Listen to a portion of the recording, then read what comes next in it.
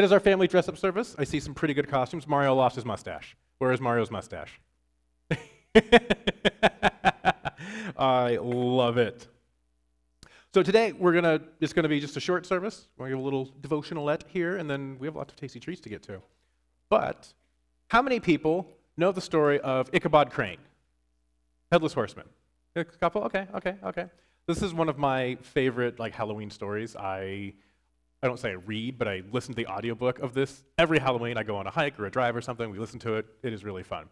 So the rough story is we have Ichabod Crane here. He is a teacher, and he moves into the area of Sleepy Hollow to be the teacher. There was one teacher in the town, taught everyone, so that's what he did.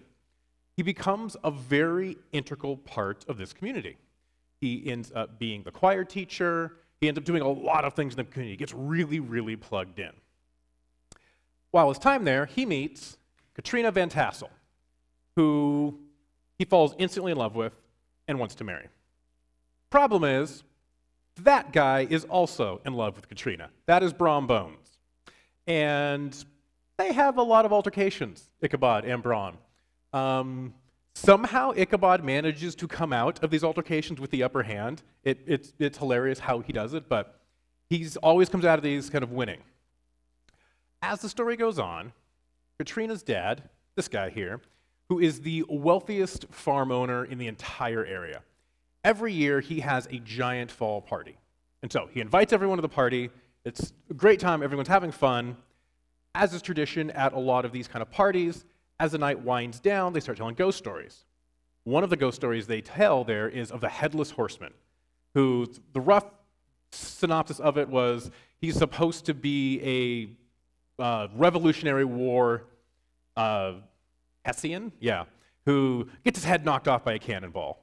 And then now he haunts the land around hunting for a new head. He has a pumpkin he carries around and such. So that's kind of the urban legend of the Headless Horseman in this area. They tell this story there. Ichabod is really terrified of all things ghosts and goblins and scariness. So he, on his way home, is terrified, and then has an encounter with the Headless Horseman. It's a really kind of comical scene sometimes with them just kind of running back and forth, hiding from each other, doing all of this. But the story tells of a bridge. If you can get across the bridge, the Headless Horseman cannot follow you. That's where his territory ends. He has to stop. Ichabod is racing to the bridge, and it's kind of dramatic as a, was this like a 40s cartoon can get. It ends with this pumpkin flying at the screen. It's black. You don't know what happened. The only thing we know is the next morning, just on the other side of the bridge, was the smashed pumpkin and Ichabod's hat. We don't know what happened to him. Some people in the town say Ichabod was taken by the horseman, and the horseman got him. Others say he ran away, because at that party, he proposed to Katrina, and Katrina said no. So he was kind of done with everything, so some people say no, he just left. He took that as an opportunity and left town. Now the story ends with Brom and Katrina getting married, so things maybe work out for them. We don't know what goes on with Ichabod there, so that's the rough synopsis of it. One thing I did not realize about this story until, honestly, probably just a couple years ago, all three of the main characters are kind of awful people. Every single one of them. None of them are really good. And honestly, they're all kind of bad in similar ways. They are all exceptionally greedy.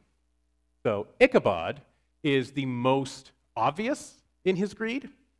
He is greedy for wealth. So this is how he describes going over to visit Katrina.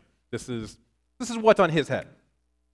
As the enraptured Ichabod fancied all of this, and as he rolled his giant green eyes over the fat meadow lands, the rich fields of wheat, rye, buckwheat, corn, and orchards birthed in a ruddy fruit, which surrounded the warm tenement of Van Tassel, his heart yearned after the damsel who was to inherit these domains, and his imagination expanded with the idea of how they might be ready to turn into cash and money invested in newer, immense tracts of lands and shingled palaces in the wilderness. So he doesn't really love Katrina. He loves Katrina's dad's property, his money, his wealth. So he's greedy for that wealth. Now, you're wondering why this is up here. Does anyone know how, again, urban legend, who knows, you're supposed to catch a raccoon? A raccoon. That little adorable guy. So, you catch a raccoon by putting something in a jar, or a little vessel. They put their little raccoon hands. I'm a little worried because I tried this earlier and it worked, and I'm worried my fat hand's going to come out. So, if you don't grab anything, hand comes in and out just fine, right? Those are my favorite candies. I love Milky Way. I want those candies. If I grab them, there is no way my hand is coming out. Can't come out. But if I'm not greedy and I let go of them, hand maybe comes out. There we go, my hand comes out. I was worried it was going to get stuck. So this is the idea of they're kind of trapping themselves. They just let go of whatever's in the trap. They can get out. There's nothing holding them there except their clenched fist. All I have to do is let go. So I think that's a little bit kind of what Ichabod is doing now. He's kind of grasping and clenching at everything, and it ended up costing him.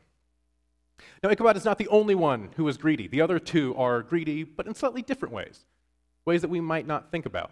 Katrina is greedy for control. Katrina wants to be loved by everyone. She plays Brom and Ichabod against each other for her benefit. She wants to get everything out of both of them. She's greedy for control. Brom is greedy for power. Brom has to be the absolute best at everything. He has to be the center of attention. There's a great line in the book, I didn't write it down, but it talks about any time there was a row, a merrymaking event, or a big decision that had to be made, Brom had to be there. Brom had to be in the center of it, because he wants that power. He is greedy for every ounce of power he can get. Now, what does all of this come to? Well, it really comes to no one getting a happy ending. Ichabod is either taken by the headless horseman or run out of town, off hiding in shame because of his greed for Katrina's wealth. Yes, Brom and Katrina end up married, but everyone suspects and kind of knows what they did because it's very heavily assumed that the headless horseman that night was Brom. He was the one that did it to finally push him out so they could rob him and go on with their life. So they get married, but it's not happy. They're pariahs in the town now. I want to do one last example of greed from Jesus, because I thought this was a really good kind of synopsis of things. This is from Luke 12, starting at verse 16. And he told them a parable, saying, "The land of a rich man produced plentifully, and he thought to himself, 'What shall I do? For I have nowhere to store my crops.' And he said, 'I will do this. I will tear down my barns and build larger ones, and there I will store all the grain and my goods. And I will say to my soul, soul, you have,'" I don't know why, I really just like that line. "I will say to myself, soul, you have ample goods laid up for many years. Eat, relax, drink, and be merry.' But God said to him, 'Fool, this night your soul is required of you, and the things you have prepared, whose will they be?'" Now that line there, your soul is required of you, it's a weird way of saying tonight you're going to die. Your soul is going to be taken, required of you in heaven. So this is God saying, you've committed everything to acquiring every ounce of wealth. And just now when you're like, okay, I'm going to enjoy this. I'm going to work on how do I do more and more? You die. And what happens to the wealth? What happens to it all? It's gone. It's kind of an intense parable from Jesus there. But this is what greed does. It ends up costing us. What are the things in your life right now that you would say you're greedy over? Or maybe what are the things you're putting at the very, very center of your life where Jesus should be? What are those things you are not letting go of? I'm a little afraid to do this again. What are those things you are not letting go of? Just refuse to let go until they're trapping you. And all you have to do is simple as that. Hand out. They could be material things, items, You could be kind of falling down the Ichabod trail. It could be being liked.